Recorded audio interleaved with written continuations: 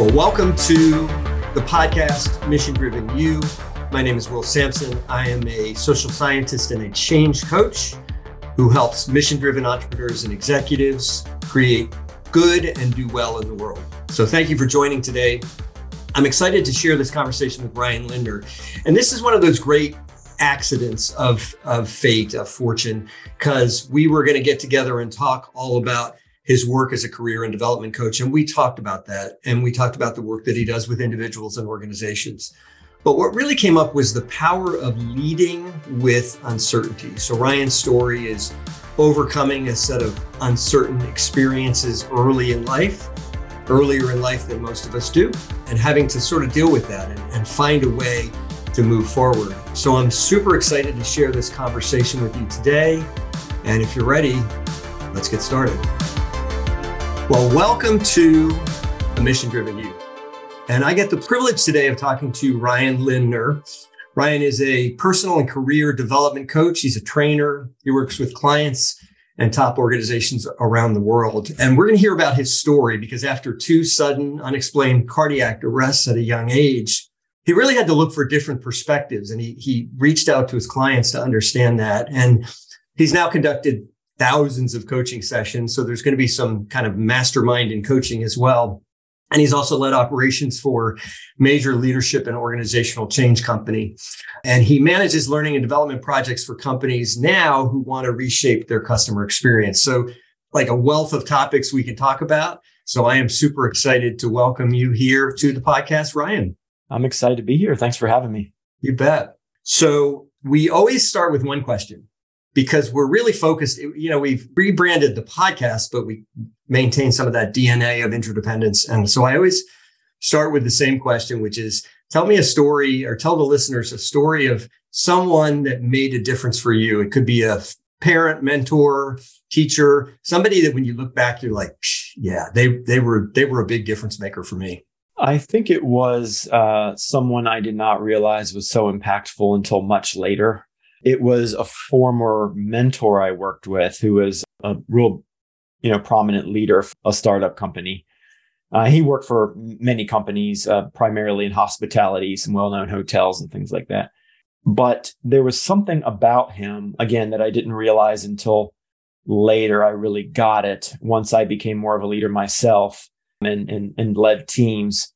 I think when you work with a lot of organizations, they get into this thing where they're very reactive. They're so busy every day, the calendars are full and then it's reactive.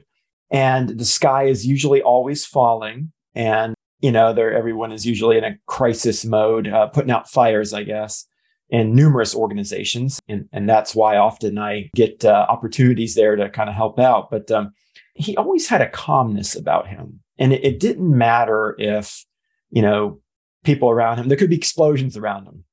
And, he had this way about him, this manner of speaking, which was slower. And I don't know what he was really thinking, but the way that he spoke to everyone, it's kind of like power versus force, right? He had this power about him and people followed him. And it wasn't coming from a place of force. Like he didn't have to. It was just, I don't know if it was the confidence.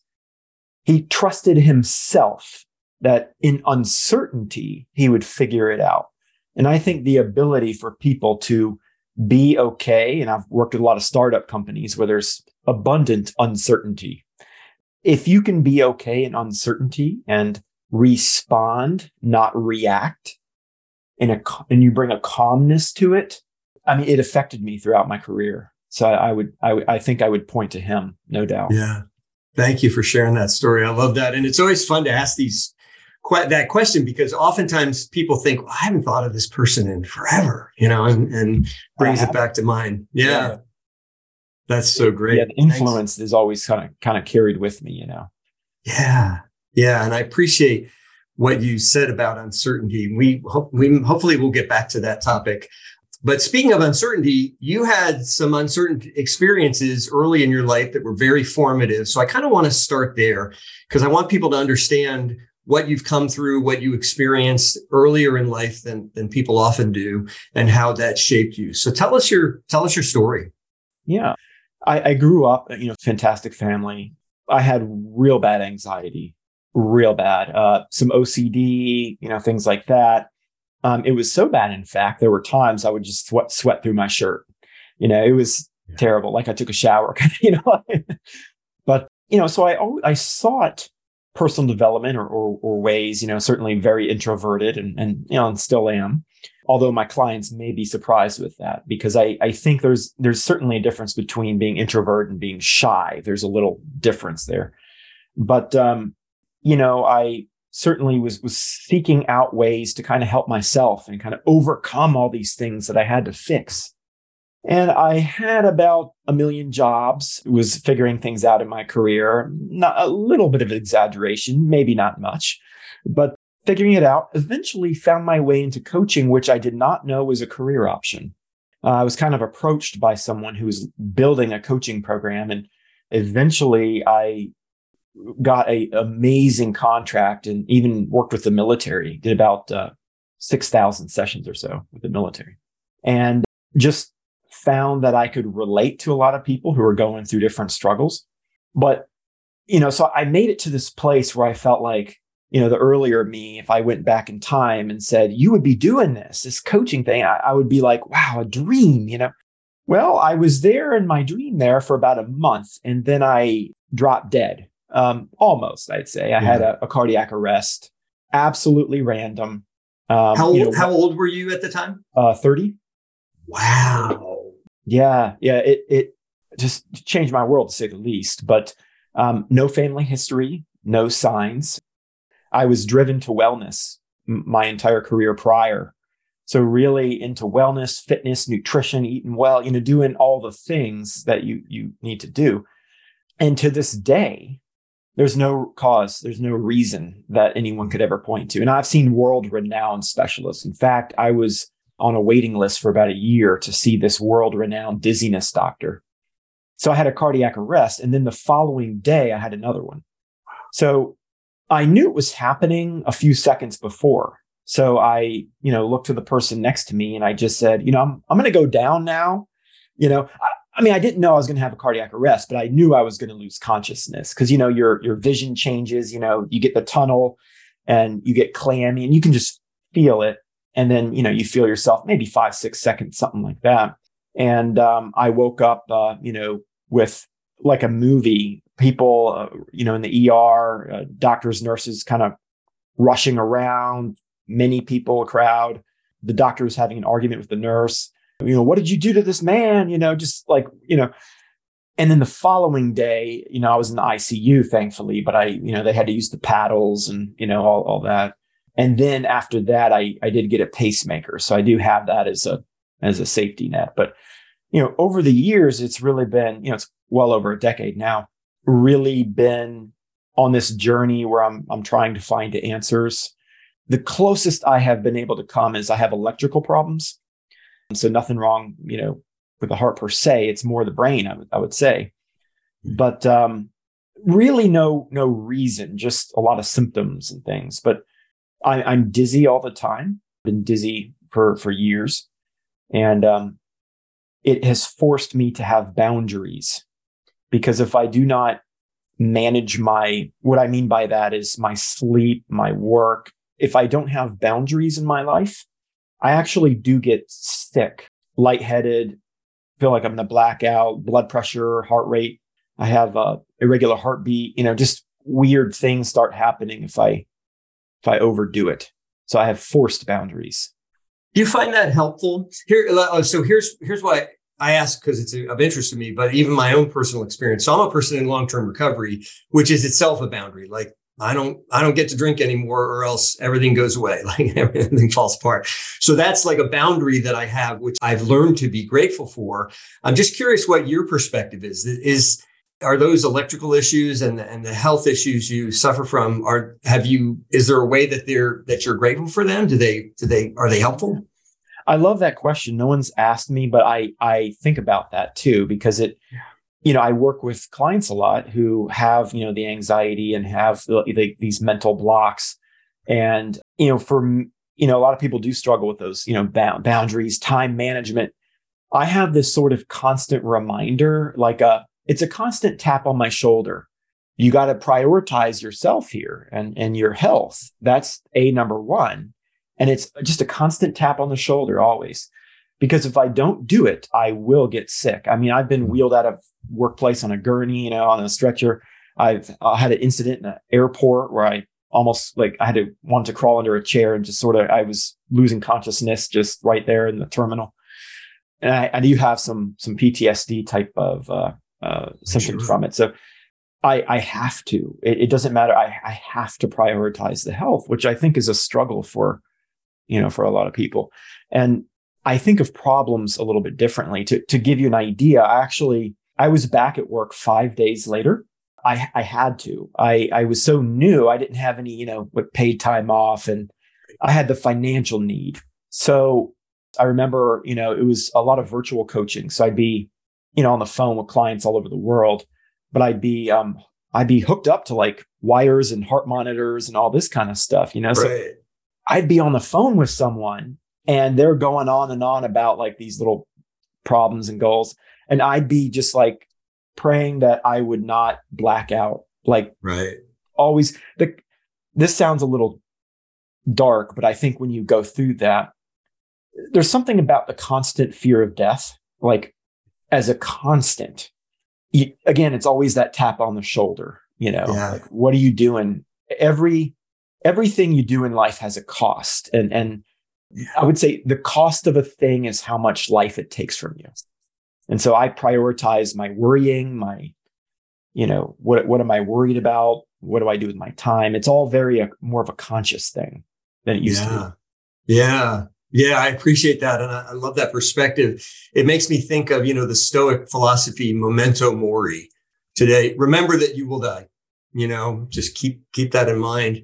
I want to get into the book because I know some of this story is there in the book as well. So tell us about the book, The Half Known Life, and how your experiences shaped the writing of that and what you share in that book. Yeah, I actually wrote it over about 10 years. So it did take a little while, but it's not a typical self-help. It's sort of, the cardiac arrest and as a coach, that sort of is in the background a little bit. It's in there, but it's more of a exploration type book where, the half known life actually is that phrase is from a quote in Moby Dick. And it's really about how we can't see ourselves. I've had, all kinds of clients, military generals, CEOs, psychologists, all kinds. And you could be brilliant, but it doesn't matter how brilliant you are. A lot of times we can't see ourselves. We always have these little blind spots, right? So I think the purpose of the book is asking some really kind of difficult questions, what takes your time? Why do you believe what you do? What's true in your life? Really things that are more about identity, I would say. Yeah, I appreciate that. And I appreciate that question. It's interesting because half known life to me brings up two possible ideas, what you just shared. And then also, Jung's idea that we get to a certain point, and then after that, we live our life almost in two halves. So I want to drill a little bit more down on your idea of half known life, but I also want to, just before we sort of close out this chapter, you shared a little bit, but share some more, what was true after the cardiac arrest that wasn't true before? How do you live differently? I know you've talked about being conscious and being more aware of boundaries, but how else did that shape you? What's true of your life now that wasn't true before because you now live with this constant realization that life is short? I have reevaluated what I think the word ambition means. I think for most people, ambition is, I can achieve this and that's where my worth is. For me, there's life ambition and career ambition are a little different. For me, life ambition is more, it's about the day to day a little bit more. Nothing's more important than your daily experience. If my daily experience today, I'm miserable and I'm chasing this, I'm becoming this person. I think for me, the realization that I don't have to become anyone. Being yourself is really something you allow more than you work towards. And I always tell clients, like, who are you on a deserted island? And this has really guided a lot of my choices if I did or didn't do something. On a deserted island, are you a lawyer, doctor? Are you a celebrity? Are you popular or good looking or whatever it is? Yeah. No, you're on a deserted island. None of those things have any meaning because there's no other people to compare yourself against. It's like comparison is the thief of joy. That saying. To me, when you're laying on the deathbed, really, you're not thinking about those things. You're thinking. We don't realize sometimes the moments that we're in, how significant they will be later. And so for me, just, the day-to-day experience and just really enjoying it, that's more ambitious than anything I could achieve. I love that. It's interesting. I was speaking with somebody last week and they were reminding me of that movie Castaway with Tom Hanks, where he had to create a friend in the volleyball. Was it a volleyball? I think it was Wilson. Yeah, Wilson. Right? I just wrote down, who does Wilson think you are? You're just a person. You're just a person. We're just a person. And I love that. And I know you do a lot of work. And of course, the book talks about this as well. So sort of like personal change and how we go through personal change, how much of that is tied up in identity. I'm going to be your client here for a little bit. Talk to me about how personal change happens, how that relates to identity. Identity is something I really care deeply about. So tell us more about personal change and identity. Yeah, I think, kind of back to something I said before, was for a lot of people, identity is about creating themselves, like doing, I got to do this and I'll become that. And it's how I want to be seen by other people. Is that who we really are, though? Are we any of those things? Because everything in your life is really all kind of a circumstance. Like if I'm a CEO, well, actually, on the flip side, let's say I wash dishes, which is absolutely fine. Say I wash dishes. Would someone react differently to me there, or if I was a military general? Well, most of the time, yeah, they would react because when a military general enters a room, people stand up and they treat that person a certain way. Now, they don't know that me as a dishwasher, 10 years from now, I'll be a chief executive for some Fortune 5, maybe. Right. But I'm the same person I was at that time. Other people perceive me differently, but to me, it's all the same. You're just a person there, and you're the same person you were. And I think too many people think their worth is tied up in that stuff. Yeah. So, if you're my client, and some of my clients, I mentioned I worked with the military a lot. When they go through retirement, they go through this thing where it's like, well, who am I now? I was a soldier for this long. And if you're a soldier, usually it's a lifestyle. And especially say you're a general long after you're retired, like in their mind, like I'm always a general and people treat me like that. I've had people use their rank on me, even though they're retired and they've been retired.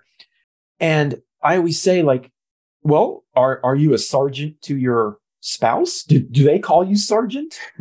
Do your kids call you sergeant? Right. You were a person before and you'll be a person after. The truth is you were never a sergeant. You never were. You're not a nurse. You're not a sergeant. You're the person, kind of behind all that. Yeah. Yeah. Can identity be good? In other words, what's the positive? Is there any upside to identity? Thinking of ourselves as a certain something? I don't know if I would say it was good or bad. And I certainly wouldn't say it was bad, but I think it could be part of the exploration.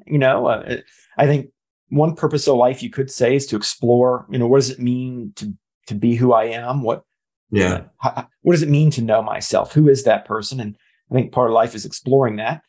I think it could be good, provided, kind of in our mind, there's always that tap on the shoulder that says, you are not whatever role it is. That's a role. As long as there's I think the awareness there. And I think, again, when we get to that reactive everyday kind of behavior, most people don't have the awareness there, the constant reminder. Yeah. And we make sense of the world based on these roles, titles, things like this. I know some of your work work on impressions and what impression we make on people and all that. I'm just thinking, like, I wonder if, anybody's sort of sitting there watching the Oscars and realizing that person, was their waitress 8 years ago or something. Like, how do first impressions work and why are they so important? I'm asking because I know you've done a lot of studies behind this. Well, impressions, they're little, people usually have this like thing where they meet you. And when you meet someone, the first thing they do is, like, anytime you meet a stranger, say you go to a party or whatever, what do you do? And it's like a resume, right? It's like introducing and leading with the resume. And again, it's the role. So people sometimes ask me, well, how can I interact with someone? Like, what do we talk about? That's a good question. And I think it's more important there to be there and experience that moment with the person rather than just make it all about, well, I do this and I do this. And so what do you do? I do this and I do this. And we have a certain value there. And I think it's just saying, again, the awareness in that impression. Do I know that person? I know about them, maybe, which is a little bit different than knowing them. You can know about someone or just, again, circumstances. It's just the circumstances right there. Catch me a year from now, maybe I lead with something else. Yeah. But we crave the certainty, don't we? And that's what those roles and things like that give us. I told you we'd get back to uncertainty because you were mentioning at the beginning, your mentor, taught you the value of uncertainty, of not having to know everything. And I mean, isn't it true? Like, when I walk into a engagement and I meet somebody and they say, I'm a lawyer. Oh, okay. And it's not good, but I suddenly fill in certain blanks. Whereas if I said, tell me about yourself, who knows how the person's going to answer, right? Doesn't that invite all kinds of uncertainty into the experience? Absolutely. Uncertainty, and I love this topic, I write on a lot too, is it makes people vulnerable. So, we always try to define everything. We always have an answer. We understand religion. They're all neatly defined. We've got, politics. You're this party or that party. Right. And if you sign up for one party, you inherit all those beliefs, I guess, or, there's some, sure. I'm not generalizing everyone, but right. We have to define things because there's security there, the certainty, because uncertainty, again, makes us feel vulnerable. And when things are shaky, our self-identity, that's shaky. We can't be wrong. We can't be. And when we get in arguments about opinions, it's usually, are we defending the truth? Not really. We're defending ourselves mostly, or feeling like we're, vulnerable or threatened in some way. So, I think a lot of that is, human nature and just trying to define and understand absolutely everything. And truth doesn't always enter into it in terms of, I think to find if something is true or not, including our own identity, you've got to question it. You've got to look at different perspectives. You've got to collect facts. You've got to really be open to being wrong in order to be right. And I don't know I don't think everyone is doing that. That's an attitude. Yeah, I agree with you. Like, you have to be willing to be wrong, or even willing to just say, I don't know. You can't need to be right. If it's a need, it's not about truth. It's about confirming, kind of your already held beliefs and seeking what you already believe to be true. Yeah, absolutely. Now, this also ties into personality as well. So I remember at the beginning, you suggested that you were an introvert, not shy, but an introvert, which has to do with where you get your energy from. I know you do some work on introversion and helping introverts feel more confident.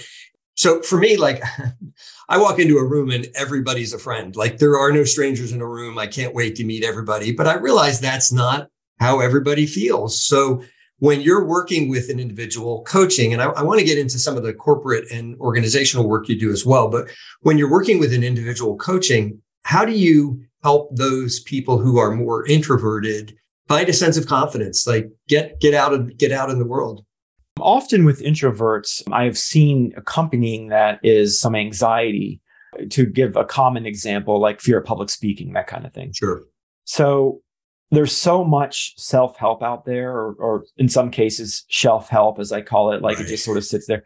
And then, people read it, and some of it's very good. So I'm not, anything particular bashing it, but, people tend to follow that stuff. And then after a month or two, they go back to the habits they had before.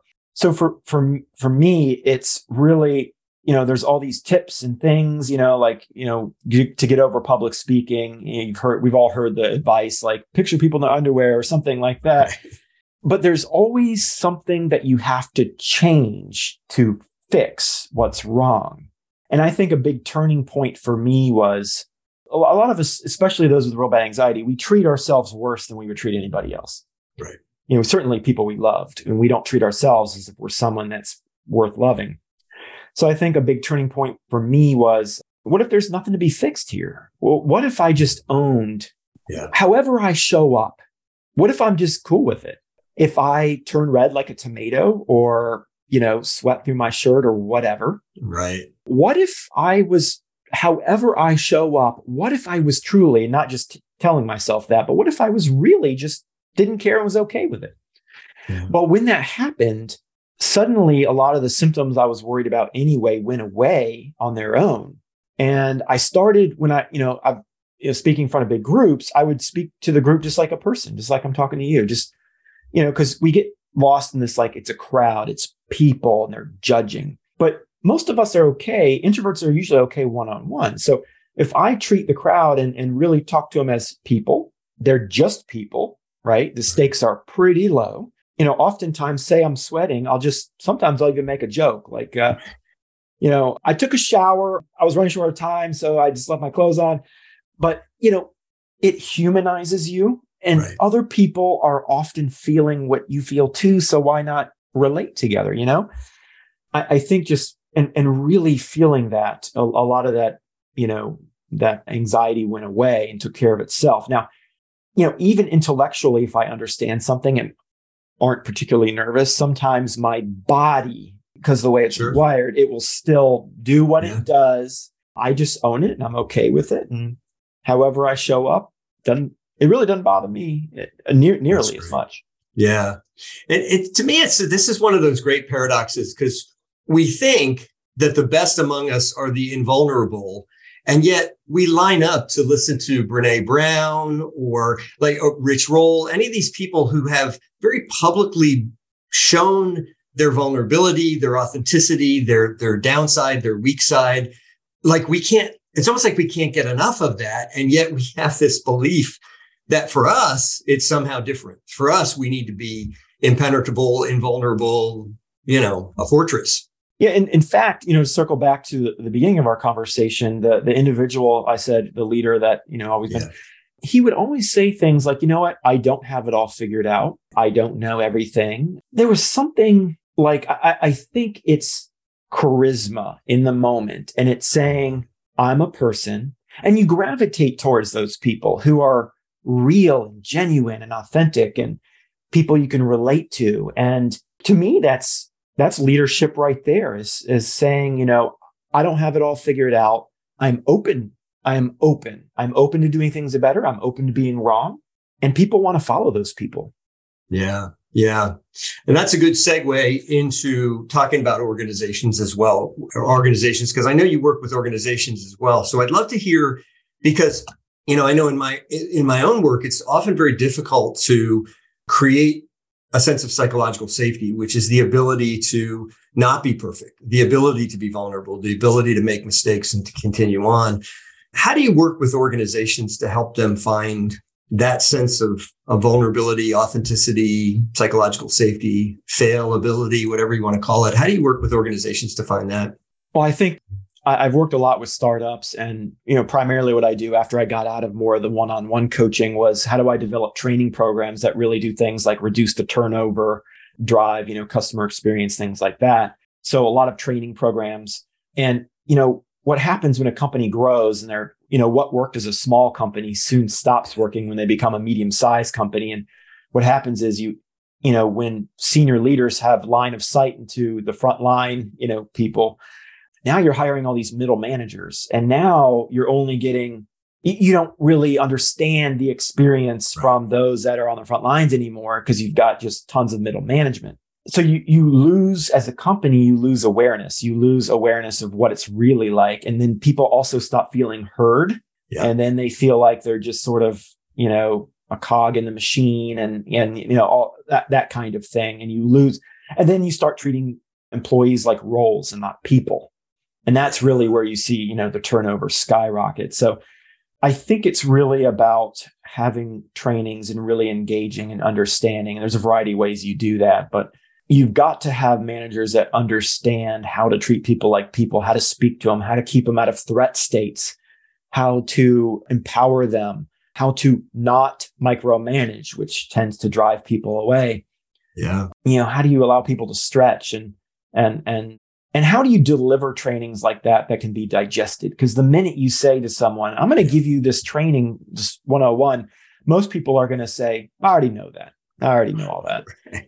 So yeah, that's the trick there, is giving them something as an IV drip that's digestible and can be absorbed, that resonates, a lot of stories, a lot of engagement that really helps to shift the culture there. That's where you start. Yeah. And you're right. There's so much to unpack there, but it is more than new knowledge, isn't it? Because it's rare, very rare. I don't know about you, but it's very rare for me to give a training presentation where I'm presenting something no one has ever thought of, or, it sometimes happens. And certainly if I'm presenting research or something, but isn't it true that most of the training you give, to your point, people kind of already know the facts. It's the way you present it and the culture you create, right? Yeah, I would say totally agree. I think, people maybe have heard something, but they're just not doing it. Right. In a lot of cases. So then how can I break through then? How can I get through to them in a way that's digestible? And it's all about, habits. And they're used to being in these, again, that reactive everyday thing where I'm only worried about putting the fire out that's right now. And when you're doing that, you become, and I talk about this a lot in my trainings, it's the difference between being transactional and being interactional. Yeah. And they're so different ways to be, because most people in our daily lives were very transactional. Like you walk into work, how are you? Good, you? We're not really interacting with someone. Right. How are you? Not too bad. Oh, it's Monday, hanging in there. We say all kinds of things that aren't real answers or real questions. They're just pleasantries. It's just, habits. Right. Right. And that also relates somewhat to your concept of roles versus people, right? I wonder, a lot of individuals are trying to understand the Great Resignation or quiet quitting, all of these trends that we see in the workplace. And it seems to me so much of that is related to the fact that the roles have changed. And because we don't know how to interact with people, because we're not interactional, we're transactional. We don't know how to interact with people. We don't really know how to get our hands, or companies often don't know how to get their hands around the marketplace that's changing. And I think a lot of that is too, learning. What's helped me is learning how to ask the right questions of employees. A lot of companies I've seen, it's, authoritative where, if you don't perform a certain amount, then there's the door. That doesn't make people feel warm. It doesn't. And for me, it's, hey, again, I don't have everything figured out. I trust you 100% as a team member. I absolute trust. Yeah. And let's talk about the process. Let's ask each other for feedback. I want to know how I can support you better. What's working for you? How do you think you did performance-wise in that call that we had? How do you think you did there? And let's have it be interactional. And your health comes first. Absolutely. 100%. Yeah. This is a job, and health comes first. And I want to support you with that. So I think it's shifting communication in many ways. Yeah. Shifting communication. And I also know you talk a lot about the difference between management and leadership. And I'm just curious whether this plays into it as well. To me, management is sort of ensuring that people in certain roles do certain things. Leadership is a much bigger conversation, isn't it? Yeah, I think management is more task driven. Yeah. It's more checking, doing tasks.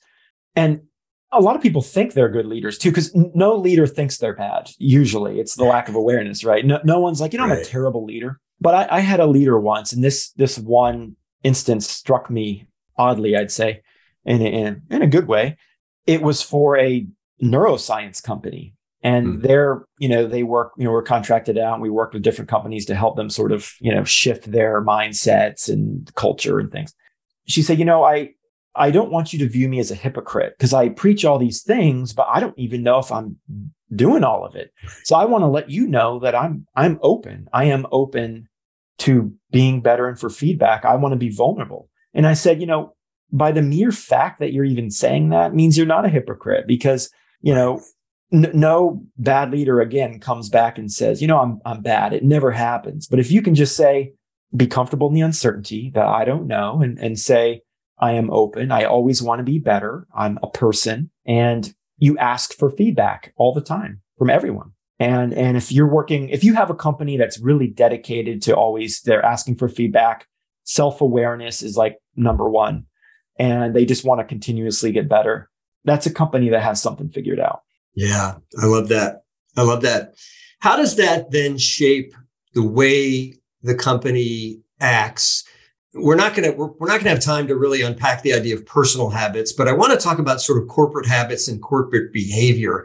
How does that shape the way the company acts? What does that look like? I mean, as you're kind of designing training to help lead companies to that place where there's more leadership than management, what are some of the behavioral changes that you start to see in the company itself? I think it's a step back to manage. Well, there's got to be more trust there, but I think a lot of companies I've encountered really struggle with individual bandwidth. It's like we have these objectives and we're executing them. Now go execute it. Go. And it's like constant on them about it, which is fine. But if people do not feel supported, if they feel like it's becoming transactional, and they feel utterly overwhelmed, and again, they're just this task manager, and they feel detached and disconnected, I mean, they'll leave. I'm amazed when managers don't have regular meetings to discuss the experience itself. So in other words, I don't just want to talk to you, if I'm talking to my team member, I don't want to just talk to you about, did you do everything by this day? I want to say, what is your experience as an employee right now? And how can we make that better? And let's work together on that. So I don't hear those types of conversations a lot. And I also find that if you've done it right, a leader should not always have to work in the business. They should be working on the business. Yeah. So I feel like when there's a bandwidth issue, a lot of times the managers are putting fires out all the time. They're too much in the business and not working on the business, if that makes sense. It does, but to me, and this was a surprising theme of this conversation, which is this whole idea of uncertainty. Like as I was thinking about talking with you today, I wasn't thinking about the power of uncertainty, but ends up what we ended up talking about a lot. And again, doesn't that go back to this fear of uncertainty, man? Management, like traditional KPIs work really well in companies because did you do this? Yes or no? Check. Did you do that? Yes or no? Check. Right. But to really exhibit trust, to exhibit openness, to say, maybe here's how I think we should do it, but you tell me how you do it. Like that's a scary thing to be, especially for a manager who wants to eventually be a C-suite individual. Right. Yeah. I think, to me, and there's 5 or 6 of them, I think, that have been, in research. But to me, there are 2 primary, I would call threatened states that I see a lot. One is the uncertainty. And I think when a manager is, again, working too much in the business, they're not able to have those conversations and really, so it's certainty. And also I think status is, when you feel like you're never, I don't even know if I'm doing a good job because you don't tell me. And every day is like the wild, wild west, because we're always putting out fires. I don't feel certain about it. I don't feel clarity at all. And I don't know where I stand, because a lot of people do get their self-worth a lot from, how it's reflected back to them. Sure. So I think really what leaders are, good ones, they have to be master communicators. I mean, master. And again, back to how we started the conversation, was the leader that really mentored me. I mean, it made me want to work harder when he was just like, he would send me a random message and say, "You're tearing it up." Yeah. And I mean, he didn't realize that for the next week, I was walking around like, wow, like, man. Like it wasn't just a generic team, like, good job.